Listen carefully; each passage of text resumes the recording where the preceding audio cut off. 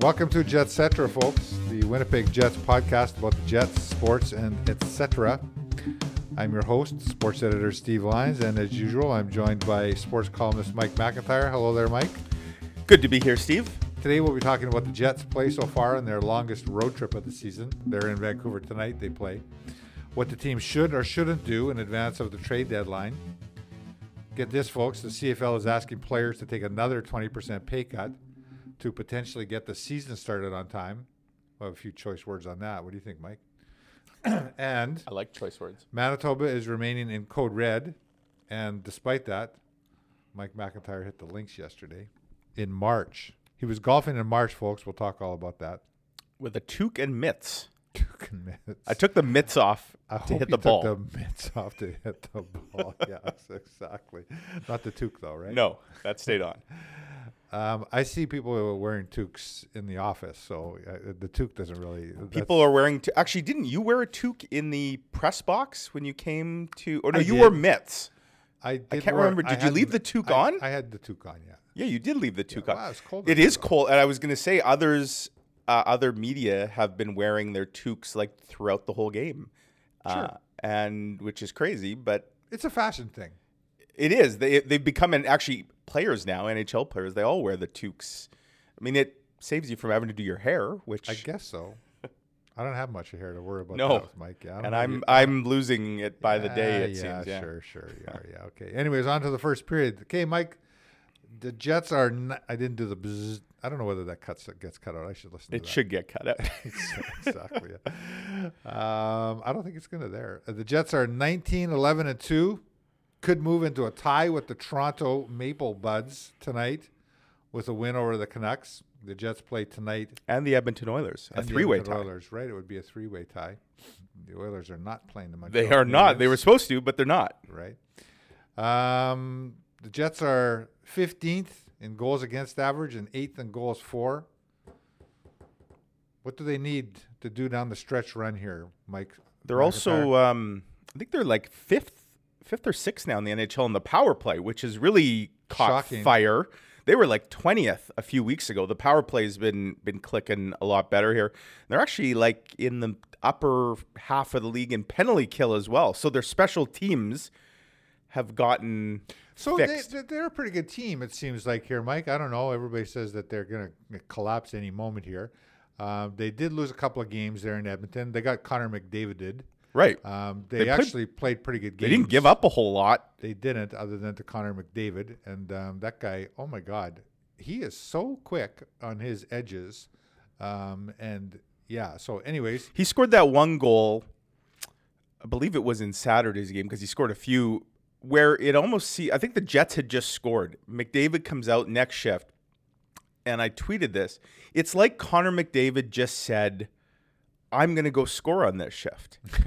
and he did. Right. And nobody could stop him. Right. Like, he just decided that he was going to take over. He's having an incredible season. He's like on a 2-point-a-game pace or something. He's like 1.7. He's 10 points ahead of the next highest scorer, who's his teammate. Right.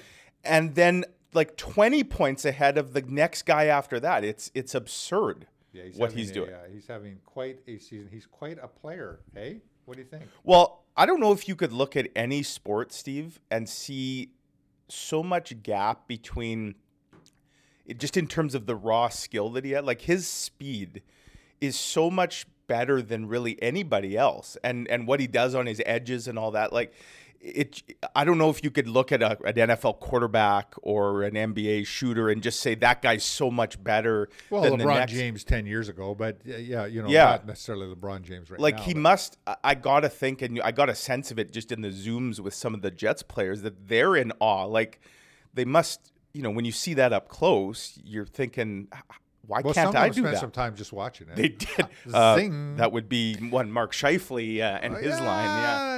They saw a lot of the McDavid line. They saw a lot of it. I didn't see them standing around. I saw some other people standing around. I'm me. I'm not of the mind that Mark Scheifele spent. No, but they had a rough 2 games. Blake Wheeler admitted it. He said Blake Wheeler called it. He said we were shell shocked, which I thought was an interesting way of putting it. What did that guy send you? He sent you an email about the Hounds or something like that? He said, that's a good line. He said, now this is talking about having Blake Wheeler and Paul Stastny with Mark Scheifele. Right. and he said it would be a little bit like getting basset hounds to chase a greyhound. Yeah, they're both hounds, but you know how that's going to turn out. I guess the comparison would be, Blake Wheeler and Paul Stastny are also NHL hockey players, but having them on the ice with Connor McDavid, advantage of McDavid. So I did a little number crunching. This is very interesting about after the loss, the two losses to the Oilers, and what I found is that of the 13 losses this year by the Jets, 11 of them were in games where they had scored two or fewer goals. So I got to thinking, like, watching those games against the Oilers, to me they didn't play poorly defensively. Right. They gave up 2 and 3. But they weren't able to get that third goal. And it seems to me, and I've watched the Jets pretty much every game this year, whatever, is that I don't see them losing games, Mike, despite what people say, because of their poor defensive play. But I do see them losing games at times where they don't get that third goal. Right. They're not wasting good offensive nights with losing, right? No, they're not. Like, I've watched the Columbus Blue Jackets a lot since the Line A roster. Wow. There's a team. Columbus can score Mike goals. goes to the wall for you folks. But Columbus is losing games all the time, 5-4. 6-4. Right. Like, they're wasting nights where you're scoring 4 goals, which should be enough to win in the NHL. Right. And because they are atrocious. 3 really should. 3's right. the number, right? Right. Everybody says it's a 3-2 league. Right. And so your example there, like, there's 11 games that if the Jets could have got the third, a lot of those 11 losses would have turned into at least overtime points or perhaps wins. So which led me to a thought that, do the Jets actually need a great defenseman at the trade deadline? Do they need to add a defenseman? Or do they need to add somebody who could score that third goal? Now, everybody says, well, the Jets have all these great forwards, and they do. Don't get me wrong. But do they have a player, as you mentioned, do they have another greyhound to play with Mark Scheifele? It doesn't seem like they do. It seems like they're missing. And then, of course, they went out and Blake Wheeler scored and Paul Stastny scored, which I texted you about to just let you know. So there went that. I believe I texted Steve, how about that number one line? Exactly. Yeah, that's not the number one line in this team. Clearly, the number one line in this team is Dubois, Ehlers, and Connor. I mean, come on, folks. Seriously. Right. And there's the dilemma right now. I think Paul Maurice, and he kind of shared that with us the other day, Steve, is that he was as candid as he's been about Blake Wheeler and Mark Scheifele and Paul Stastny's struggles in actually saying before the Vancouver game on Monday night, I may break them up. But then he said, but I'm not sure what I do just yet because I really like what the Ehlers, Connor, Dubois, right? Yeah, no. So you'd be dipping now. I mean, you're not pulling Nate Thompson or Trevor Lewis or Matthew Perreault, I assume, up. Those are other Basset hounds. Maybe Perreau. Yeah, maybe he can at least skate with Scheifele. I'm thinking Mason Appleton. Mason Appleton would for sure. I mean, he's got he's the Energizer Bunny out there for sure. But he's not. Don't get me wrong. He's had a really great season and everything. But his pedigree, since we're on the animal tangent here, would not suggest that he's going to be that kind of player. Although, I mean, you never know. I guess I think that maybe Kevin Cheveldayoff should think about adding there. Yeah. You know what I mean? Well, and then there's also the idea of getting a puck-moving, offensive-minded defenseman like a Matthias Ekholm who could drive your offense and could help you score that third goal on some of those nights, right? Ekholm is a very offensive-minded player. He also plays defense really well, too. And, you look at the Jets' blue line, Steve, I think they have 5 combined goals, and Neil Pionk, I think, has 3 of them. I think Morrissey has 1, and Forbert has 1. Like, they don't score a whole lot. We're used to, I mean, back in the days, Dustin Byfuglien would score 15. Yeah, and Trouba. And Trouba would score, and Tyler Myers would score. Even Ben Sherratt scored, Right. They don't have that anymore. So they're getting they're getting assists. Pionk's way up there. They're getting helpers, but they don't really have the threat on the point, which maybe would take a little bit of pressure off your forwards. Yep. So it's an interesting, and your numbers got me thinking about that. Let's be serious here. Can the Jets win with two Basset Hounds playing with a Greyhound with Mark Scheifele? Not if it's your top line. No. Not if you're, and we joke and say it's not because it isn't the top line. However, Paul Maurice uses that line at times like it's the top line, to wit, putting them out against. Now, they're on the road. First on the power They play. didn't, right. And he didn't have a choice in Edmonton. I suspect if those games were in Winnipeg, he probably gets Scheifele's line away from the McDavid line. I guess, although I'd still rather have, frankly, folks, I'd still rather have the Scheifele line out there against checking as opposed to the Dubois, Ehlers, and Connor, because Ehlers and Connor are, for sure. But I think they're terrible. If you're in Winnipeg, that's where you're putting the Lowry, Kopp, Appleton line. That's what you'd use them for. Dave Tippett, to his credit, probably didn't want anything to do with that matchup. Right. He saw the Basset Hounds on the wing, and he's got his Greyhound who's running quite the race this year. So he exploited that, and Edmonton, got 4 points Total of it. tangent. Dave Tippett is a really, really good NHL coach. He is. He's a really, really good He kind of got a raw deal in Arizona, I Yeah. think. And there's a terrible team They there. were a good team for a while there. They were. Right. He was getting a lot out of them, Totally. for sure. He's a really good coach. And the Oilers, just as an aside here, I was impressed by their play, not just by Connor McDavid. I was impressed by their play in general as a team. He's got them to play defense. Yeah, for sure. And he's got Connor McDavid and Leon Draisaitl playing defense. He does. And he's done a really nice job. When I made my preseason predictions, I liked the Oilers more because of Dave Tippett than anything else, Right. frankly. Yeah. Well, and I mean, it's an extension. Like, they're getting good goaltending. I just saw a stat today, Steve. Guess the number one goalie in the North Division in save percentage, minimum 10 starts. That's Edmonton's Mike Smith. Oh. Who would have predicted that? But yeah, so the Jets 1-2 on this trip. They got 4 games left. Vancouver tonight, and then Calgary, and more Calgary on the weekend. And we'll see what they can do with that. All right, folks, we're back for the second period of our Jetcetera podcast. Mike, we talked a little bit in the first period we touched on the trade deadline. Something Elliot Friedman on Sportsnet was suggesting that the Nashville Predators might not be interested in trading Matthias Ekholm, and in fact might be more interested in trading defenseman Ryan Ellis. And then I read something else this morning, also in Sportsnet. I can't remember the guy's name. He was suggesting 5 blockbuster trades. One of them was the Jets trading with the Predators for Ryan Ellis, and the trade basically was Cole Perfetti for Ryan Ellis. The suggestion being that now that the Jets have Pierre-Luc Dubois and they got Mark Scheifele, I mean, where the heck is Cole Perfetti fit in?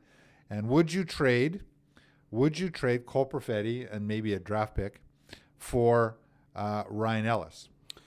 Ryan Ellis, by the way, I'm just looking. He's hurt, and he's minor injury. Right. So he's 30 years old. 6 more years on a contract. It's a Josh Morrissey deal.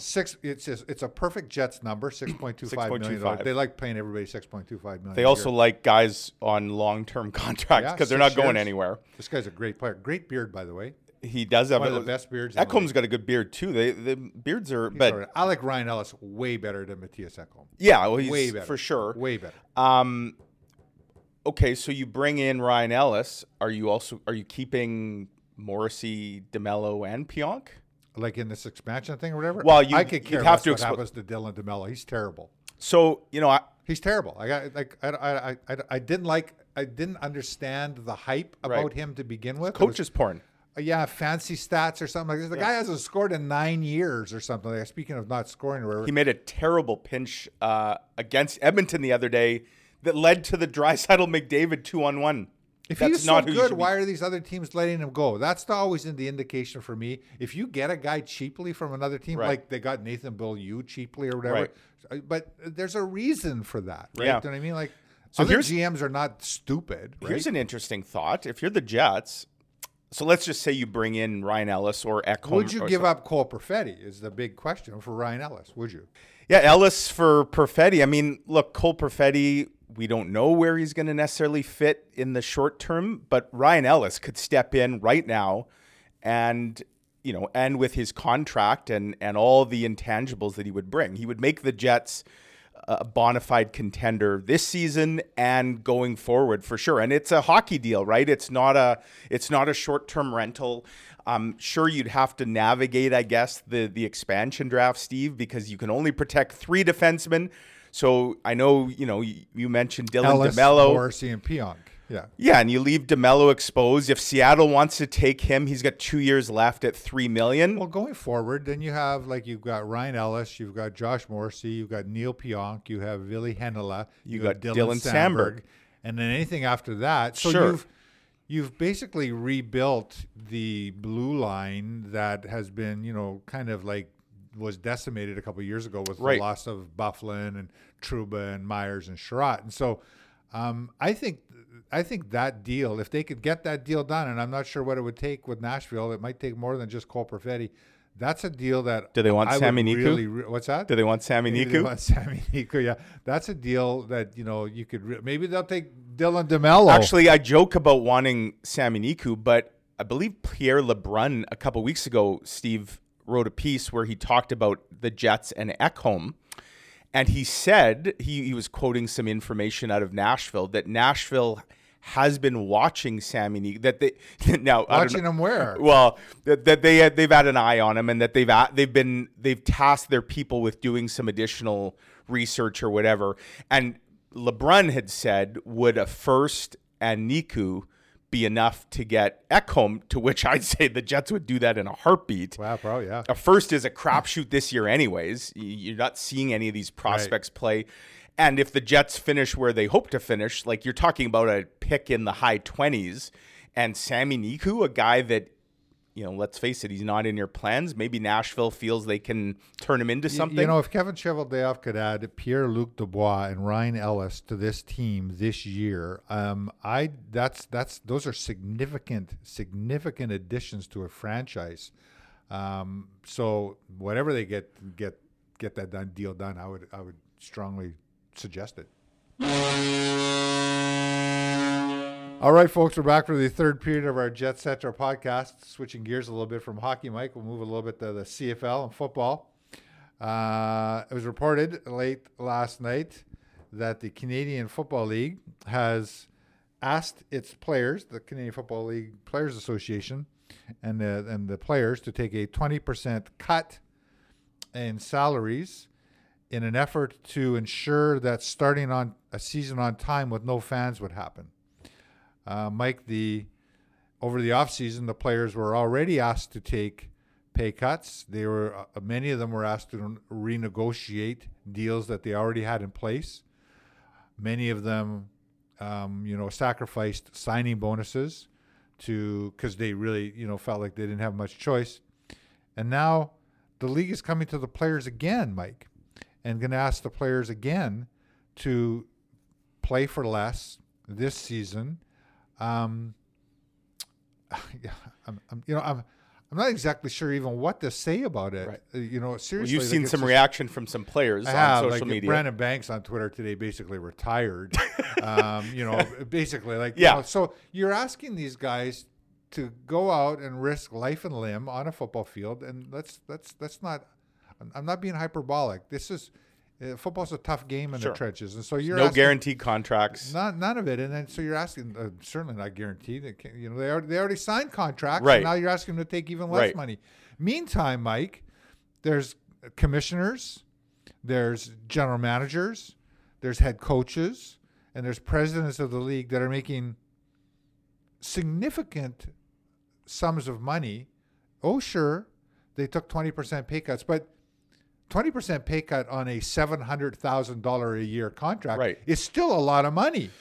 Are they proposing that they too would take another 20% cut? I didn't hear that. I didn't hear that either. Would that make it better?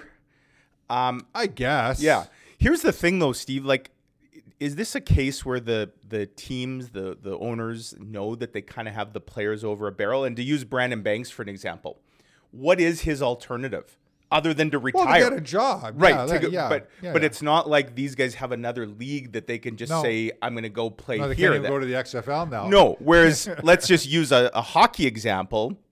If this were to happen, let's say the AHL were to kind of do this to its players. Well, a lot of these guys could say, you know what, I'm going to go play in Europe and make some good coin over there. These CFL players do not have that option. Their option really is to accept what's being asked of them, which is more like demanded of them, or hang up the cleats and go get a real job.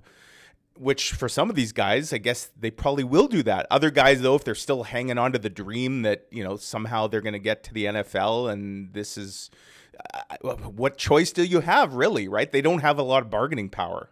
No, the CFL players have never had a lot of bargaining. I guess they could just say no, and then there would be no season. That would require an immense amount of solidarity from the players. Solidarity that I've not typically seen. Right, and some guys are going to say 80% of whatever my salary still is better than 0%, which they'd get if they don't play. Right, and at least they'll get to play. So it's just, but in my mind, it's just shameful, really, that they're asking them to do this. I mean, it just seems like it's not like they're asking guys that are making $1 million a year to take 20% pay cuts, which then would save you a significant amount of money. These guys aren't making any money as it is. And so if you're already losing $60 million as a league, I'm just throwing that out there. Like, you know what I mean? Like, does it really matter if you lose $62 million? Right. Right. Like, come on, man. Yeah. Give these guys, some dough to play, right?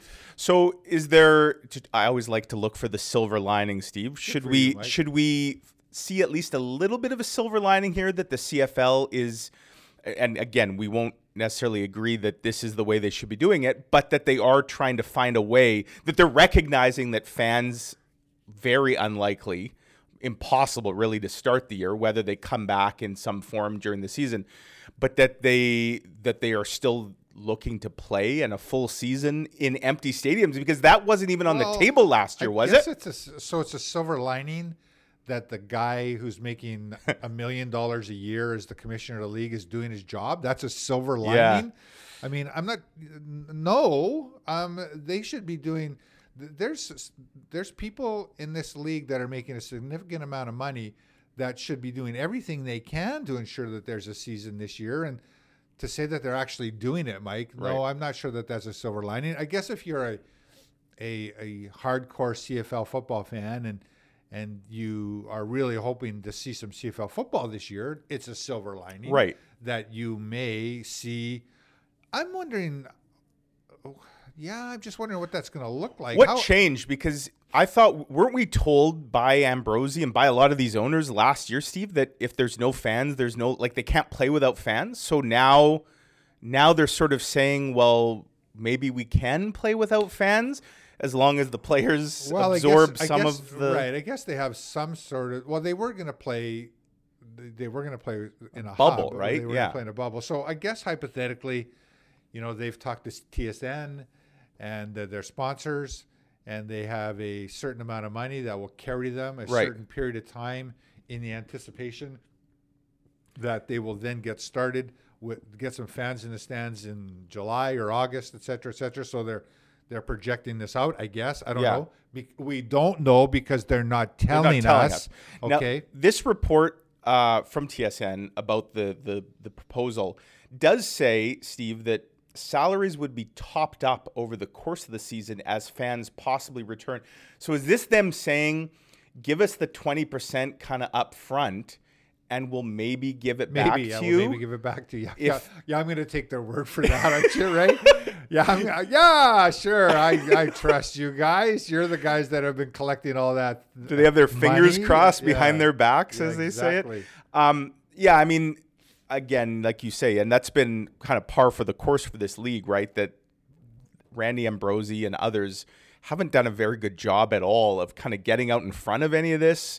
I mean, you even look at the XFL and all that talk. Even this was released on Twitter, right, by David Naylor of TSN, practically in the middle of the night, right? And so, like a news dump. And so now, where did he get that information from?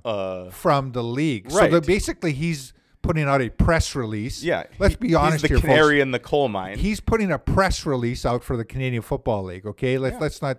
It's not like he got some sort of scoop here. Sure. Okay, that's not what happens here. Okay, let's be It's very clear that this is a release from the league through David Naylor of TSN. And so, like, that's just, like, what is that? Yeah. Like, what is that? Like, where's the commissioner going, hey, here's the situation, and we're going to need to ask the players. Did they even, like, did they just spring it on the players? Like, did they even, to hear some of their reaction. Sprung it to them on Twitter? Yeah, it sounds like they weren't really given a lot of heads up. That's not a way to operate any business, let alone a cornerstone like the Canadian football. I started giving Ambrosi just a little bit of credit. I kind of like the whole idea of them talking to the XFL, and maybe that might bring in some money, some capital and stuff like this. But this bullshit like this, Mike, continues to just be, pardon my French there, folks, but that it was required in this instance, is ridiculous. It's just like you're treating these people like cattle. Right. And like property, like absolutely. And it's ridiculous. I'm sure that is the mindset that some owners have for sure. All right, folks, we're back for the overtime period of our Jetcetera podcast.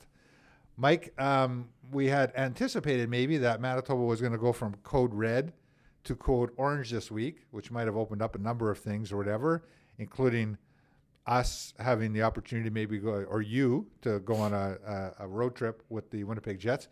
We are still not going to do that, folks. We're remaining in code red. Most of you kind of know why. There's still, I think it's mostly because of the concern over the variants, right? Yep. You know what I mean? And not enough people are vaccinated just yet. Yeah. We're getting there, but I'm, by the way, I'm all for this. Frankly, it's easy for me to say I'm sitting in my office here, collecting my paycheck, et cetera, like Mike O'Shea. And 100% of your pitch. Yeah. And but we've come so far, right? Do you know what I mean? It would be terrible to kind of drop the ball. It does feel like we can see the finish line in the distance. So can we just kind of let's just hang in there for another little bit, right? Right. You know what I mean? And there's certainly reason for optimism. They're down to age 65 and up. Both my parents just. When are they going to get to 60? I'm 60. Well, soon, like possibly in the next week or so. The way they've been dropping like 2 years almost every day. Have they? Yeah, like it went from low 80s to mid 60s in a couple weeks. Okay. I mean, I'm 46 and I'm thinking it's only going to be a few more weeks till I can make my appointment. So yeah, my mom and dad made theirs the other day because they're now into their age range. My wife, who works at a retirement residence, frontline worker with all the tenants, they all got vaccinated, and she's been vaccinated. Those people were getting vaccinated. I'm surprised that you would not be. No? I mean maybe like, I don't know if you're a nurse or something, but she's not. She's not in the same category, quite the same category as. But so she just had she got her second shot last weekend after getting her first a few weeks ago.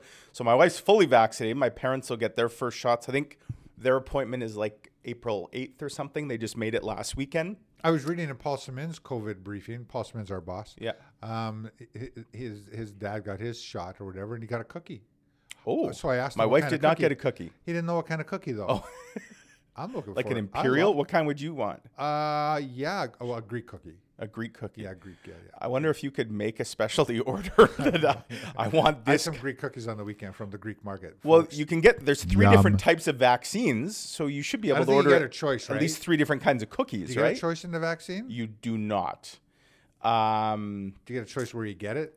Yes, you do. My wife got it at the convention center. In your arm or in your butt. Oh, I don't think so. I think they just jab it in your arm, I believe. Deltoid, yeah. Yeah, that's where everybody's been getting it. But yeah, I mean, it's frustrating for sure for some, but we're getting there. Although it is frustrating. I just was coming in here today and I saw in Arizona, Steve, they're vaccinating teenagers in Arizona. Wow. Like that's how fast they're moving in some states. And we're still in our mid-60s here in Canada, in Manitoba. Other provinces are at different stages as well. But the hare won the race. Who did? The hare. Yes, the hare did win the race, indeed. The hare won the race. The tortoise, Mike. yes. I always think, sorry, the tortoise The tortoise beats the hare, yes. Can we edit that, Jen? Yeah. Totally screwed up there. But, won the race, yes. There are some, like now you can expand to 25 outside in public. Gathering. Who meets 25 outside?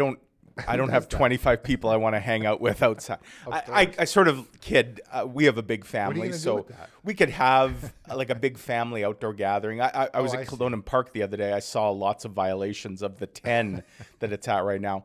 But I mean, it's Easter weekend coming up. We're still not going to do any kind of family thing because we're still not there yet, right? But how many can you have in your home now? What's the deal? It's just still the. I got nobody, so it's not a big deal. Yeah, it's still just the designated. Well, you can now have a household. So, like my parents, for example, we can go to their house. They can come to our house because they're our designated household.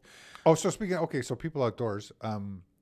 You could have 25 people golfing. You went golfing yesterday. I did. There were not 25 people on the course. How many people were on the course? So I went with my 19-year-old son. We saw a grand total, I'm going to say maybe four other twosomes. I think I saw 8 total people during the afternoon.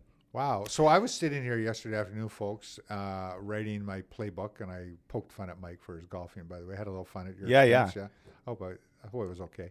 It was. So I'm sitting here looking out the window, and it's starting to snow, right? There were some big flakes. Yeah. So the 2 biggest flakes were me and my son on the golf course. Yeah. So how did that go? So we did kind of beat the majority of the snow. We teed off at 120. It's just at Shooters, which is not. It's a par 57. It's if you've never played Shooters, 15 par 3s and 3 par 4s. Fun little course. I actually really enjoy the short game. Is my favorite part of golf. So it's a fun course to actually kind of work on your short game. Like you're kind of hitting 9 irons and 8 irons off the tees, and you're lots of pitching wedges. And so it went well for sure for the first game. The first shot did not go well. I'm going to write about it in my notebook for tomorrow. But I sliced my drive, Steve, into a partially frozen pond. It actually bounced off the ice and remained in play. There's a big plane going by. That's a big one. It's a huge military plane that just flew by. It is like window, the off. It is quite low. Like your office is vibrating. It's buzzing. I have my office has a direct view of the planes taking off from the airport and landing or whatever. It's great. I love watching it, and it's been interesting to see the amount of planes taking off as COVID has gone along. It's been more and more. Yeah. I would like to know where this one's headed, but you're right. It's flying pretty low. But yeah, the first shot, partially frozen pond, bounce off the ice, stayed in play. I made a bogey on that hole. Shot 72 on a par 57. You made a bogey? I made a bogey. After it went into the ice? No, it bounced off the ice and remained in play. It landed. It stayed on land. Wow. And there's a shot that in a week from now or 2 weeks it would have been wet because 3 off the tee, man. Right. Thankfully, there was still some ice on the pond to keep it in play, but. It was it's a short course, but we walked it and we played it. My son and I played in 2 hours and 15 minutes. Nice. Which is a nice tidy round, which is also good because by the time we finished, Steve, our hands were completely frozen. My son, being a teenager, decided that he wasn't going to bring mitts. Well, after about 3 holes, he's like, "Hey, Dad, any chance I could borrow your mitts?" Which I was wearing between shots. So I gave them to him. I never saw them again.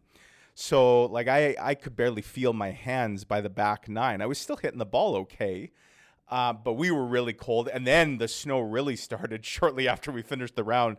And like 3 hours later, the ground was completely covered in white. Wow. Yeah, so you got that round in. We did. It's funny you mentioned the 2 hours and 15 minutes. A lot of people that I know complain about the length of a golf game. I used to play a lot of golf, and the one thing I never complained about was the length of time I was on a golf course. Frankly, when I was on a golf course, I had no interest in leaving. And you could play. Let's play another round. Right. You know what I mean? Like even if I was never crazy about slow play, but like getting stuck behind people who are just dawdling or whatever. Right. But I didn't mind waiting. I mean, I'd just sit there on the bench and look around or whatever, take my time or whatever. I probably wasn't the quickest player, but. Yeah, where do you want to go? Like, where do you want to get to? Yeah, I mean, it was a case where we wanted to do it just to say that we golfed in March in Winnipeg, which we may not. Who knows? The next year we'll be able to say that. Right.